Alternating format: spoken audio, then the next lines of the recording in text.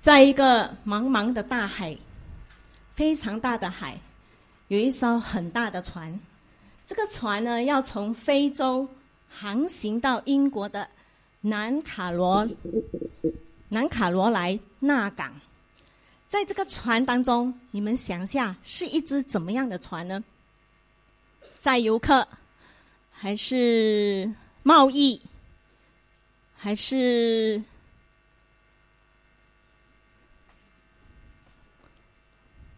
大家都不会想到哈，这一艘船呢，里面载的是250个黑人的奴隶。这些奴隶被放在这一个船里面的甲板的每一个角落，而在非常非常窄的空间里面，大概70公分的船舱里面，这些黑奴全部都他们的手脚全部都被枷锁绑着，卷缩在这个甲板的里面，没有办法动弹。而他们混在这个里面呢，要航行这么长的时间，所有的排泄物、汗臭、发酸的食物、腐烂的尸体，因为也有人受不住死了，霍乱、疾痢等等营养不良所造成的死亡都在其中。那么死了怎么样？就抛入海里面。这个是一个冷血贩卖奴隶的一艘船。这个人呢，这个贩卖这个黑奴的这个人呢，他7岁的时候他就死了母亲。他的母亲是一位爱上帝的人，常常愿意把他带到神的面前来。可是他的母亲却在他7岁的时候死了。11岁的时候呢，这个人呢，他就跟着他的父亲去航海，过航海的生活。你知道以前做水手的时候，在船上是好多长的时间，几个月几年了，所以非常的闷。他们有很多的陋习都在这个船里面。所以这个孩子呢，在这样子长大的时候，他也越来越远离了他的妈妈教导他的有关上帝的真理。所以他在20岁的时候，他就成为了这个非常冷血的贩卖奴隶的人。有一天呢，这一个人他遇见了大风浪，他所坐的船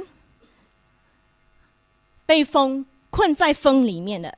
可是在这之前，他还没遇到风浪的时候，其实当他在贩卖奴隶多少回的当中，有一次呢，他却成为了一个贩卖奴隶者的情妇的奴隶，所以他变成奴隶的奴隶。所以当他变成奴隶的时候，他没有尊严的要向人家乞讨食物，就好像当初他怎么样对待那些黑奴一样。所以在这个暴风雨中经历的时候，这一个人他正面的和死亡交锋。想想不是现在的时代，在古时候那个时候这样子面对所以他和死神征战。在这样子的一个情况之中呢，他忽然间想起了上帝，所以呢他就忽然间从心里面祷告说，神啊，如果我能够活下来，我能够度过这一场暴风雨活下来，我要过不一样的人生。结果他真的就逃过了这个死劫。当然最后他就脱离了不贩卖奴隶的这样子的一件事情，逐渐的最后他成为了牧师。这一个人在34年后，就是大概在1787年的时候，他脱离成为奴隶贩卖者34年后，他写了一本书叫《论非洲奴隶的贸易》。这本书呢，是废弃奴隶的一个法案，结果受到一个英国国会议员威廉 Wilberforce 的看中，所以他们就争取废除奴隶的制度。总之到最后呢，1807年的时候，这个人所提倡的跟那个英国国会议员一起配搭提倡的废奴的法案呢，就成功的通过了。所以英国就成为第一个废除奴隶制度的国家。他比林肯解放黑奴早了30年。这一个人呢，当他死的时候，他在他的坟墓上面写下了一个墓志铭。他死的时候82岁，大家会知道他是谁吗？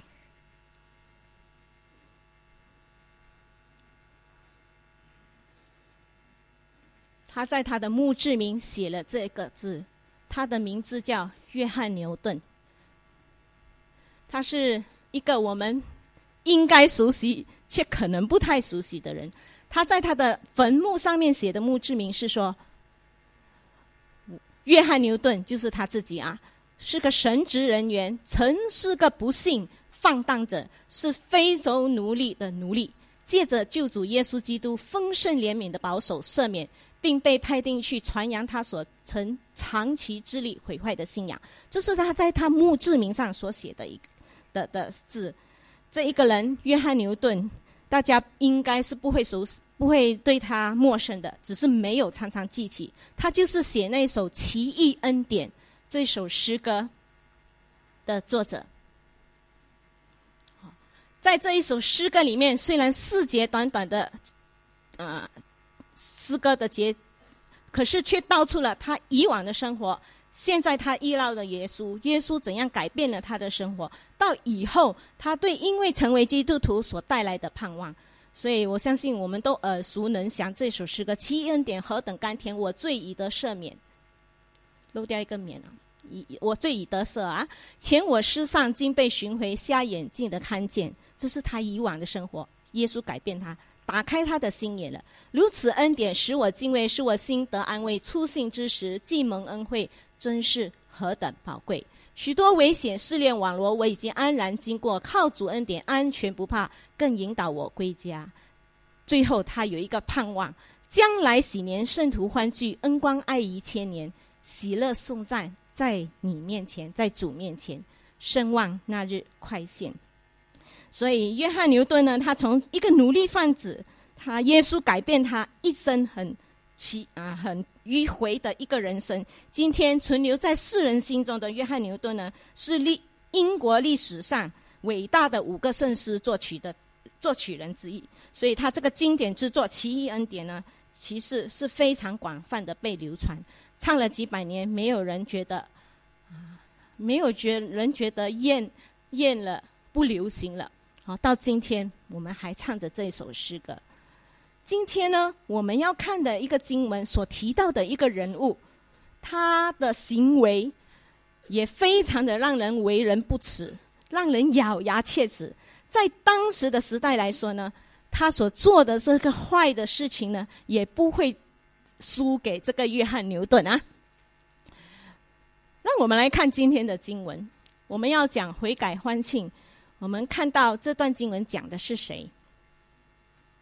在路加福音5章27到32节，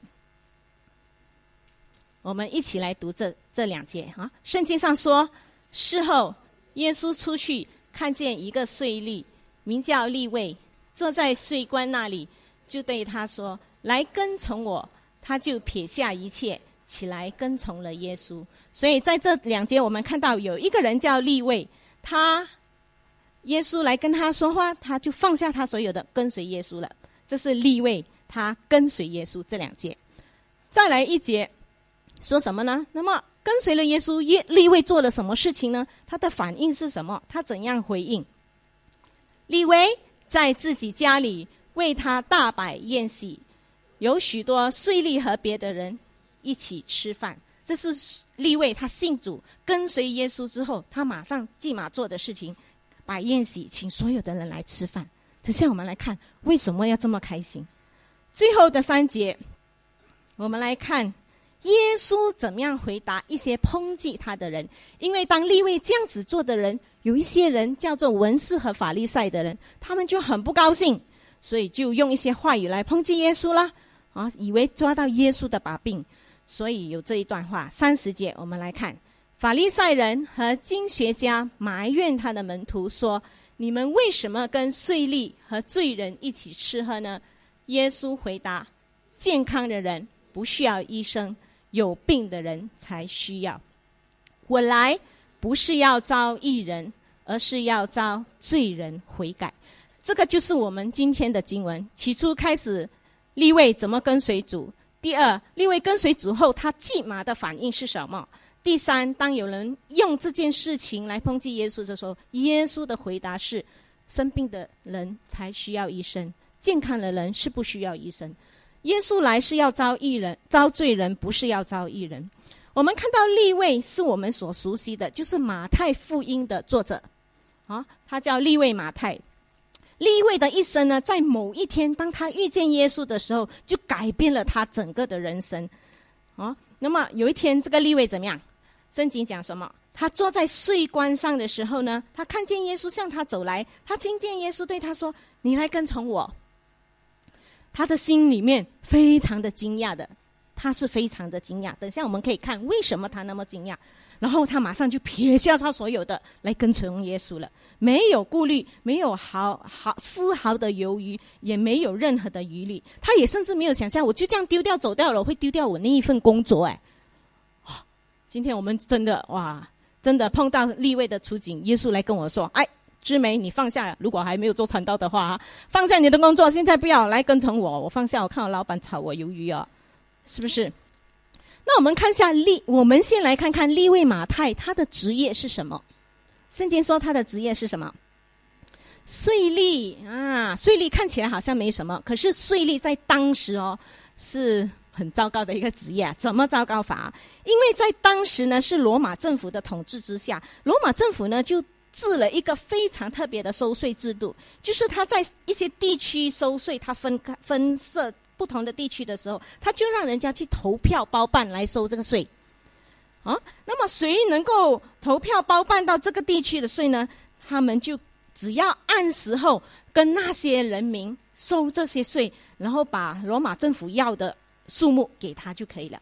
可是在这收税的过程当中他们很坏他们就跟这些人，甚至有时是犹太人自己他们就跟这些罗马官勾结，收多一点，那么剩下来的就怎样？马上不给进自己的口袋，然后甚至讹诈那些居民。所以呢，这个税吏这样子的一个工作，尤其是犹太人，他们自己却成为罗马政府的这个税吏官帮罗马政府来讹诈自己的人，所以那些人看他们很糟糕。我们中国人有汉奸他是犹奸犹太人的犹太人的奸细所以他们看到这个税吏呢，他们是非常不喜欢的，非常痛恨的。他们甚至觉得税吏是一个卖国贼，甚至呢，税吏呢在安息日也收税。我们知道犹太人守安息日的时候什么都不可以做的，所以他都犯了这些规，所以甚至在宗教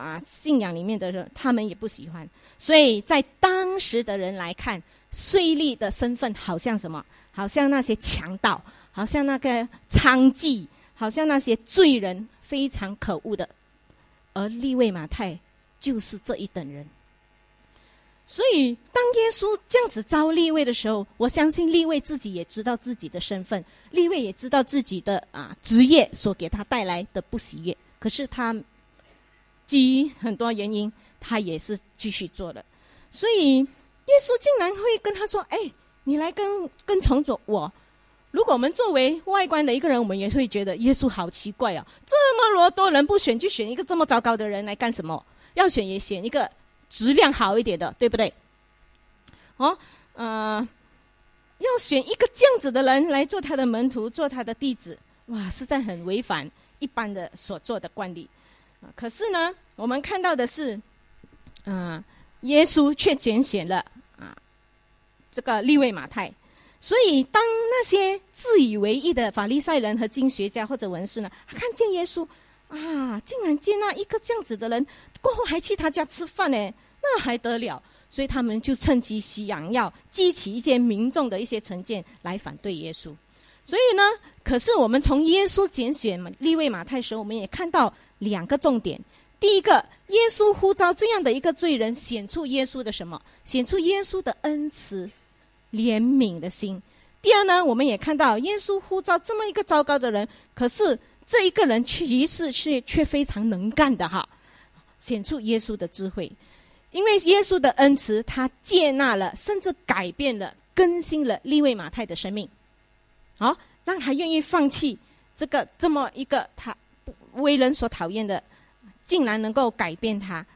然后看到耶稣的智慧，是因为你想一下，利未马太在当时他要做这个职业的话，他除了他自己的语言以外，还有罗马人，还有其他族的人，他至少要通晓希腊文、希腊语才能够沟通亚兰语。所以在基本上他应该是还有一些学识的人神显出他的智慧来拣选。那我们来看利未的反应是什么？圣经告诉我们什么？利未就摆宴席，请人来吃饭了，对不对？好，这件事情看到利未的反应是什么？当耶稣呼召他，叫他来跟随他的时候，利未做了2件事情。第一个就是他放下一切跟随主，第二就是他设立宴席来分享他得救恩的喜乐。这是他设宴席的主要原因和情况放下一切是不容易的意思这让我想到一个中国历史典故上的一个故事，破釜沉舟，记得吧？破釜沉舟的故事，大家会熟悉这个成语吗？就是当时有3个国家，一个叫秦国，一个赵国，一个楚国。这个秦国非常强大，他来攻打赵国。赵国呢就没有，太小了，他没有办法，他就去向楚国求助。所以楚国的就派了2个大将军，一个叫宋义的，一个叫项羽的，来帮助这个赵国抵挡秦国的攻击。所以在过程当中的时候，这个宋义呢是不好的大将军，一路上他就觉得哎呦，人家有50大军，人家有30万大军，我们才20万10万大军，怎么跟人家打？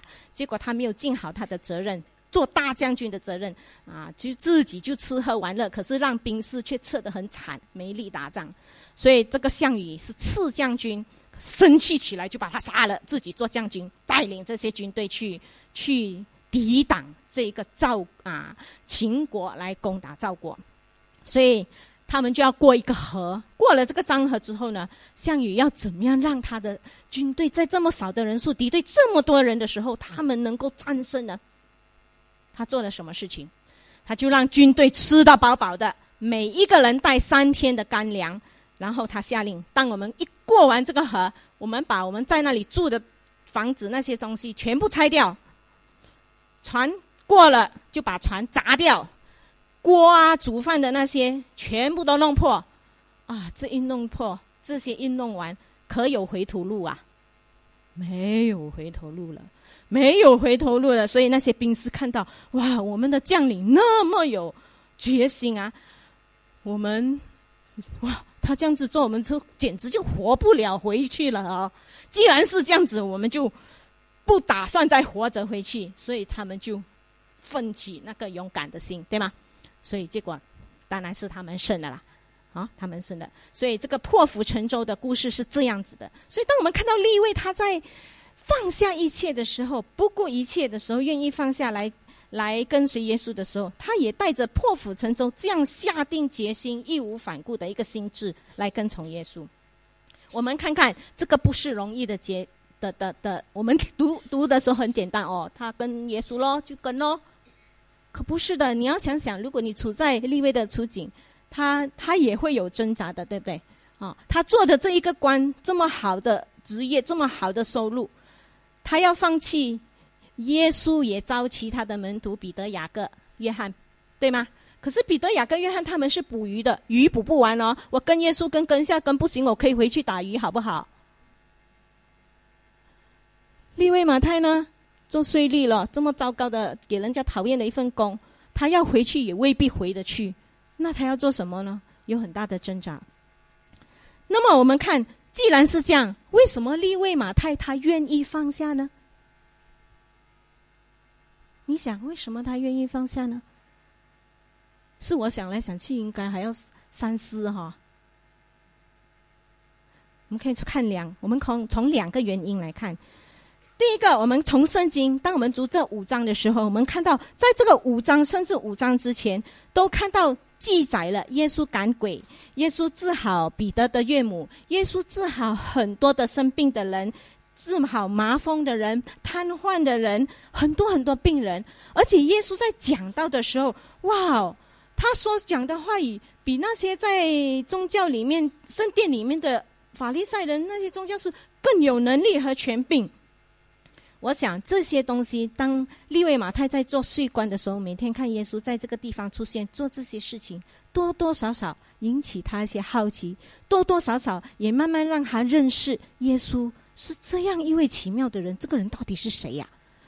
所以渐渐的，我相信也有一点的信心在他生命里面增长。所以当耶稣他这么一个不受欢迎的人，耶稣一跟从他，他就愿意放下，看到耶稣对他的接纳。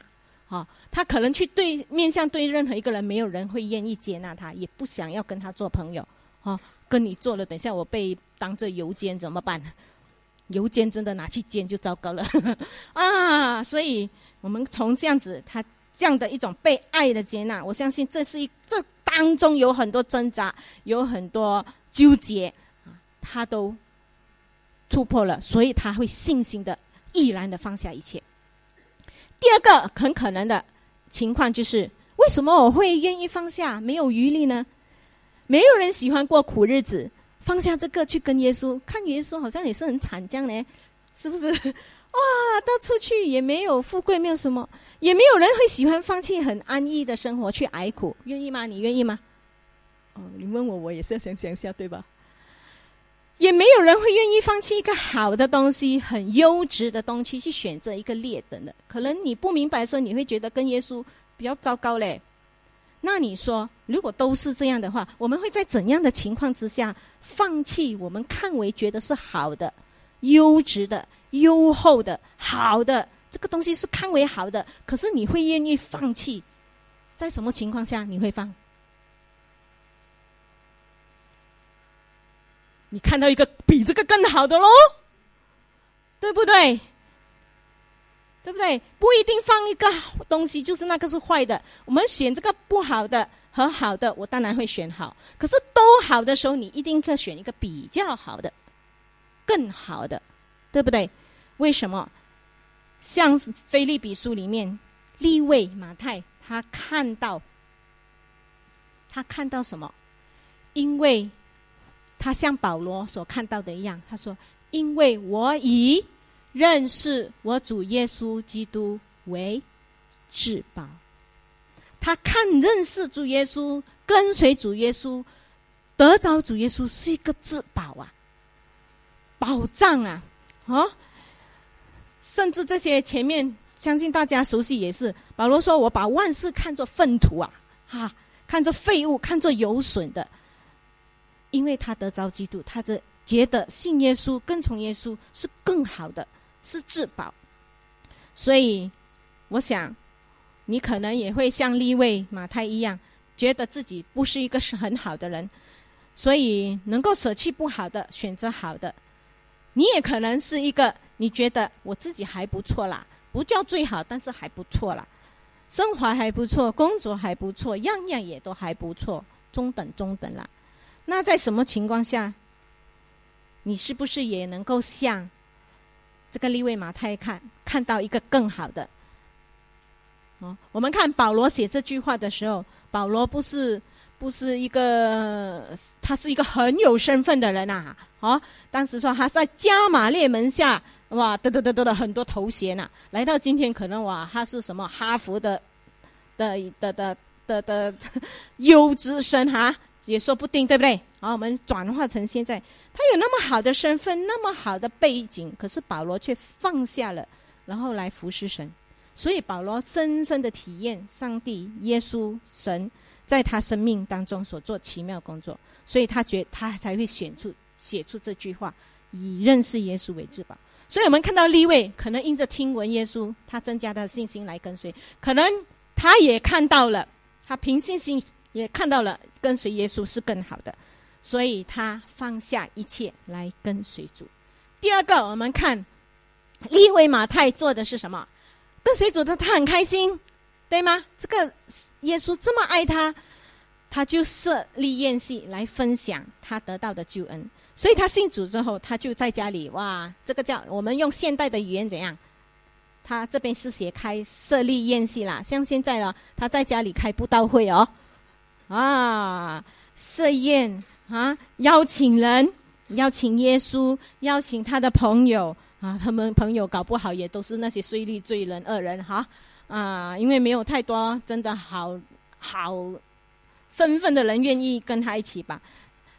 这样子在一个宴席里面，他公开他的信仰，他也希望他的这些朋友，这些税吏也来认识耶稣，能够接触到耶稣，听到耶稣的救恩，跟他们分享耶稣所赐他的福和生命。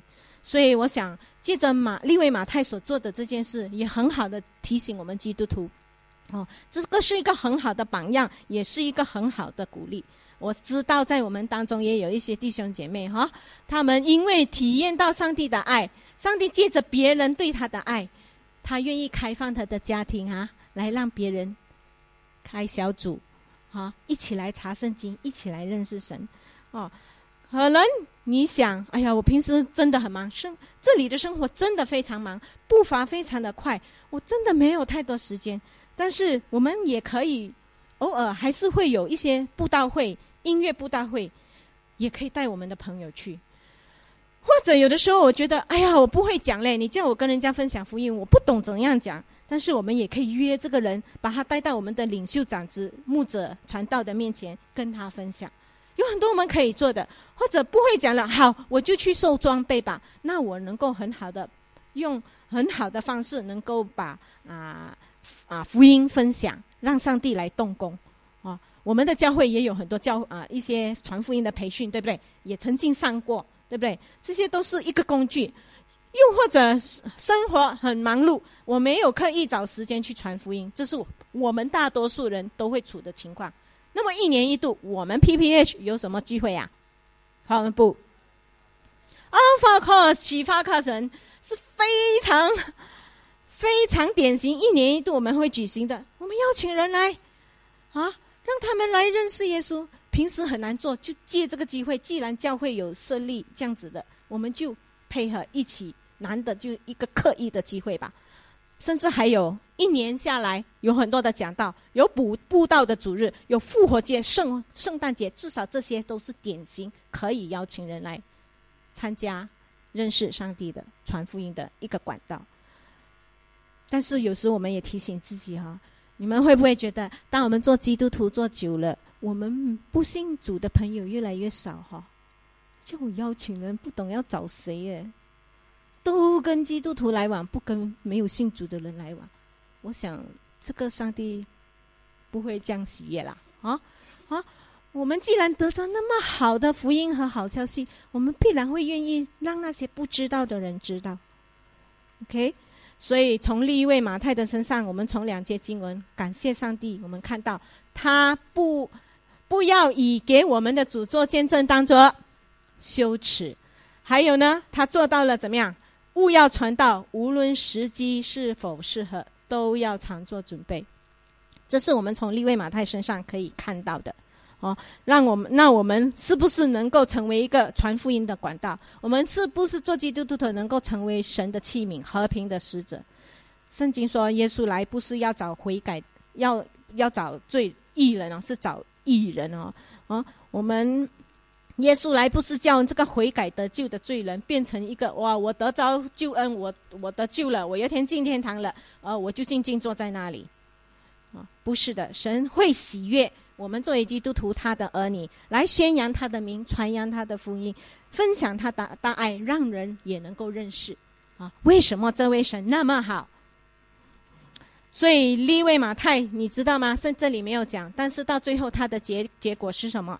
他在犹太人当中传道有9年，大概9年过后，他也去到非洲各地方来布道，建立神的教会。最后他是为主殉道而死，虽然他的结局似乎记载死得很惨，但是他觉得值得的，因为他用他的生命来见证福音。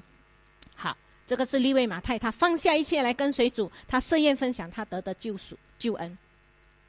这个是他接受耶稣做他个人救主，他跟从耶稣，他所做的2件事值得我们去省思，值得我们还没有信主，我们可以想这个人为什么要这样子做。如果你还没有认识耶稣，你还没有成为基督徒，如果我们已经成为基督徒，我们也反思自己到底跟他比起来，我们做了多少啊？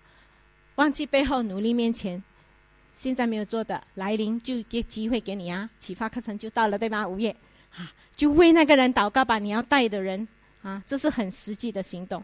所以这个是利未马太的反应。那我们看接下来怎么样？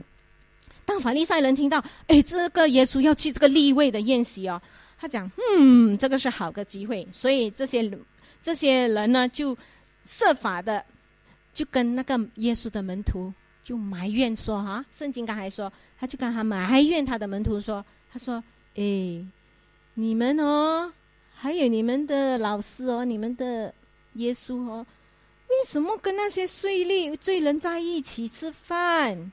这些人这么可恶的。可是耶稣没有等门徒回答，耶稣马上的回答，像我们刚才所读的，耶稣说什么？健康的人不需要医生，生病的人才用得着，对吗？耶稣说，我来是做什么？不是招义人，是招罪人。当我们看到这些人向耶稣的门徒说发埋怨，这个发埋怨看过去很简单，其实如果我们去到深入去看的时候，原来在他原本的文字里面，发埋怨是有很深的意义的有很深的意义。什么意义呢？就是它其实是用来形容以色列人以前他们在旷野漂流的时候他们不是抱怨神哎呀，我们在埃及这么好，你干嘛把我们带到这个旷野来，什么都没有要吃肉没有，要喝水也难，苦的，很多埋怨。所以当发埋怨这一个字在原本的里面，它是描写着以色列人对神叛逆的那种态度。所以当这个法利赛人作为一个信耶基督信仰的人，他竟然用这种叛逆的态度来问耶稣，来问他的门徒所以我们可以看到他的心里面的态度是不对的。我们看腓立比书怎么说呢？我们常常说耶稣是神，为什么？他本来有神的形象，却不坚持自己与神平等的地位，反而倒空自己，取了奴仆的形象，成为人的样式。既然有人的样式，就自己卑微顺服至死，而且死在十字架上。我们当知道，当罪进入这个世界的时候，罪就像一个不治之症，进入这个世界的时候，你和我都被这个罪所玷污了。所以当耶稣为我们死的时候，他的宝血会洗净我们一切的罪，他的血遮盖了我们这个有罪的人。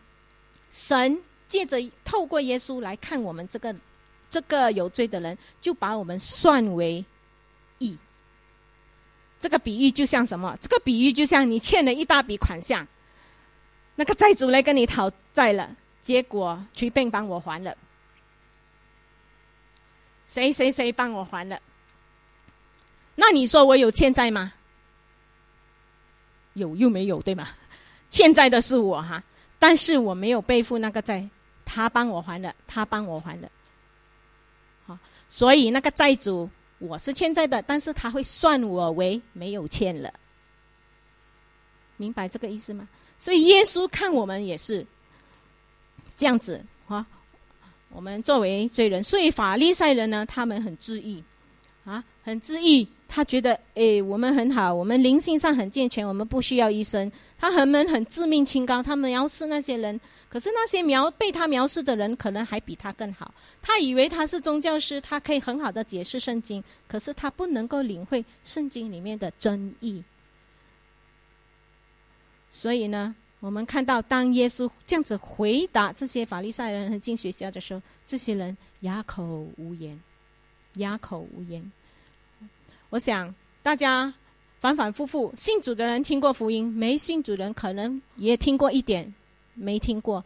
但是至少今天当有人跟我们说信耶稣是一件非常好的事情，我们的神怎么样的好，可是重点是当我们自己不觉得自己是个罪人记得我刚信主的时候那个初出茅庐我那个不明白去跟人家传福音你是个罪人，要被人打一棍呢。我又不杀人放火奸淫掳掠，骂我是罪人。人是什么，我们都不会要承认我们是罪人，因为我们对罪的定义是杀人放火奸淫掳掠等等哈。可是在神的面前我们都不完美，那个大罪小罪都是罪哈。我们不用别人教，从小我们就会发脾气、骄傲、自私、嫉妒，这些都是我就不多讲了。所以我要说的就是，除非你意识到，我意识到我自己是个罪人，是个很不配，真的是虽然不叫很坏，中好，但也不好哈，也有不好的时候。除非我意识到自己是个罪人，看到自己的生命需要神，看到自己的生命需要耶稣，不然的话，我想这个福音，这个好消息再好都好，对你是没有益处的，你也不会选择，对你是没有用处的，你说是吗？今天你给我介绍 SK2 很好的护肤品，还是其他品牌，我没有轻视，他们可能真的有它很好的效果，我也用过一次。你跟我介绍，如果我告诉你我的皮肤超滑的，蚊子在上面都会滑倒，你说这个护肤品再好对我有用吗？没有用。你说我会选吗？不需要。明白我的意思吗？在座的弟兄姐妹、朋友、亲戚朋友们，真的希望大家想想我们是不是意识到自己的生命需要上帝？因为唯有的时候，这个福音就是你的了，你就不要犹豫。好，我们看到圣经告诉我们什么？我们得救是怎么样？靠着恩典，借着信心，不是出于自己，而是神所赐的，也不是出于行为，免得有人自夸。如果我们信主，我们得救，我们要靠很多功夫做成，那每一个人能力不一样，那你做的比较多你就得救，那我能力有限，那我怎么得救呢？所以不是出于行为，就那么信心的相信你今天来这边坐椅子，你没有check一下椅子有没有摇会断的才坐呀？没有哈，你一来就坐下去其实我们生活当中有很多信心的所以信耶稣你需要搭出这个信心。再来诗篇说什么？神喜悦的是什么？不是像法利赛人那么自以为是的、自以为意的自命清高的，那么以为自己很了不起的，而是神所看重的是什么？神要的是什么？就是破碎的灵，破碎痛悔的心，神必不轻看。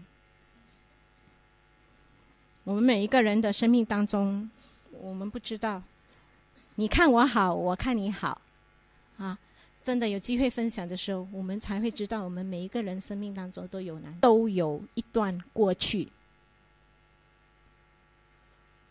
每个罪人都有一个将来，每个圣人都有一段过去，每个罪人都有一个将来。他这样子写，你觉得蛮有意思的。因为哥林多后书也告诉我们说，神使那无罪的耶稣他独生的儿子替我们的罪，替我们成为罪，好叫我们在他里面能够成为神的义。就像刚才我说的，神看的耶稣为我们的血遮盖，他算我们为义。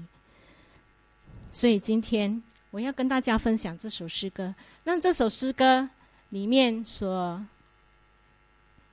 发的问题，你不妨去想想，你不妨去看看，希望你能够做你的决定决定来认识这位我们说这么奇妙的耶稣，这位神，还是决定来相信他。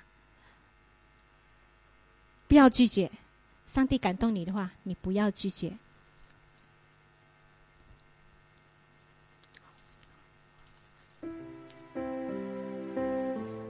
不熟悉，但是很容易唱，你可以，你就跟着我唱。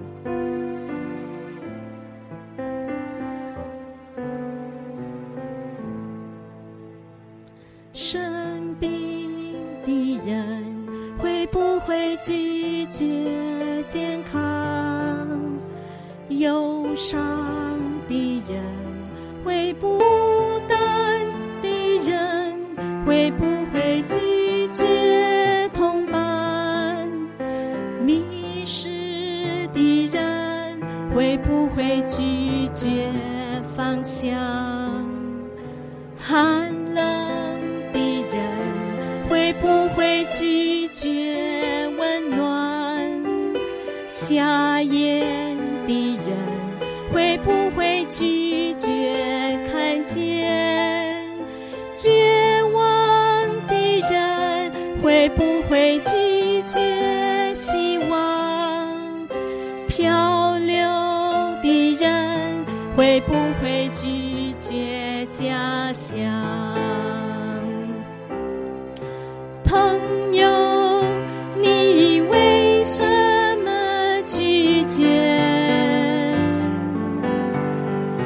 朋友，你为什么拒绝？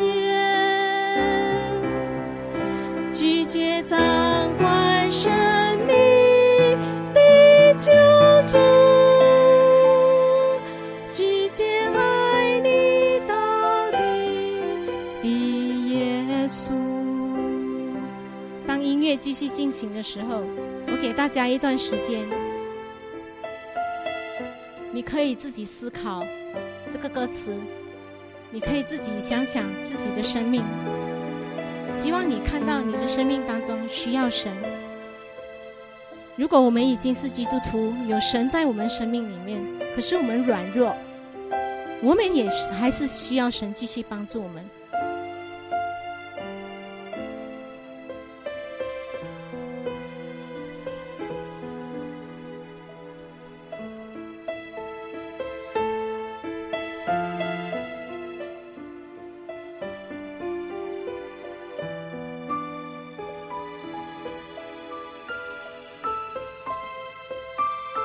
你也可以像利未马太一样明白过来，离弃以前的，因着耶稣转变一生。但是你也可以会像法利赛人和经学家一样，以为自己信主了，一副道貌岸然的样子，自以为意的骄傲，在掌管你的人生。我很想知道，也希望不知道在座的哪一位弟兄姐妹，或者新的朋友，或者我们应该说新的朋友，你第一次听过福音，还是你曾经听过了？你愿意接受耶稣这样子一位奇妙的主做你生命的救主吗？你愿意像利未马太那样，把他的生命交托在神的面前吗？你愿意承认自己是不好的人，的确是个罪人吗？我不知道在座的有没有这样子的朋友。如果你有的话，你可以举起你的手，然后你放下。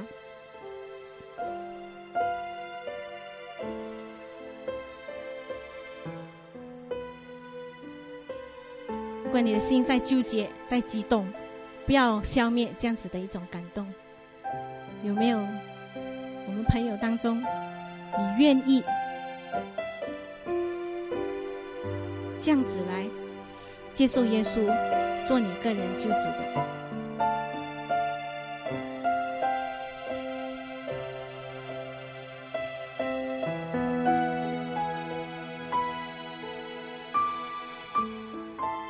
机会不是常常有去了就回不来。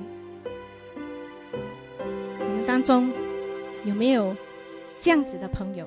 我再问最后的一次，你愿意接受耶稣做你个人的救主，让他掌管你的生命的？你可以举起手放下。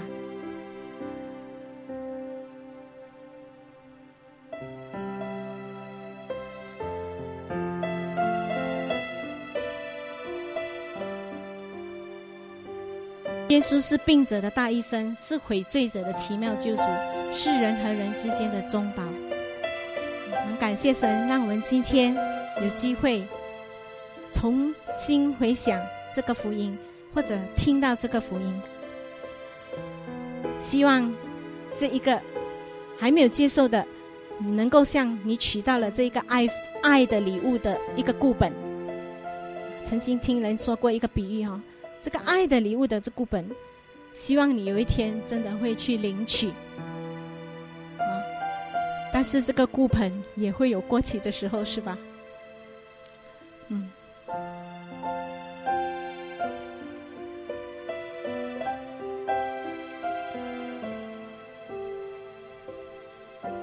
我们一起来祷告。路真的是不容易找，主，正如你所说的，你来不是要招义人，乃是要招罪人。唯有生病的人才需要医生。主啊，也像歌词所说的，生病的人不会拒绝健康，忧伤的人不会拒绝安慰，孤单的人不会拒绝同伴，迷失的人不会拒绝方向，寒冷的人不会拒绝温暖，瞎眼的人不会拒绝看见，绝望的人不会拒绝希望。主，求你的话语继续在我们心中动工，求你继续帮助我们，让我们真的能够来到你的面前，支取你的话语的能力，来到你的面前支取这一份为我们爱而舍的生命的这一份礼物。感谢主把我们今天带到这里，感谢主给我们今天有生命气息。求主让我们走出这个同拜町里面，我们今天带着你的话语，带着你的祝福，可能也带着很多激动和挑战和反思。主，都求你祝福我们，感谢你的看顾，感谢你那么爱我们。奉耶稣的名祷告，阿们。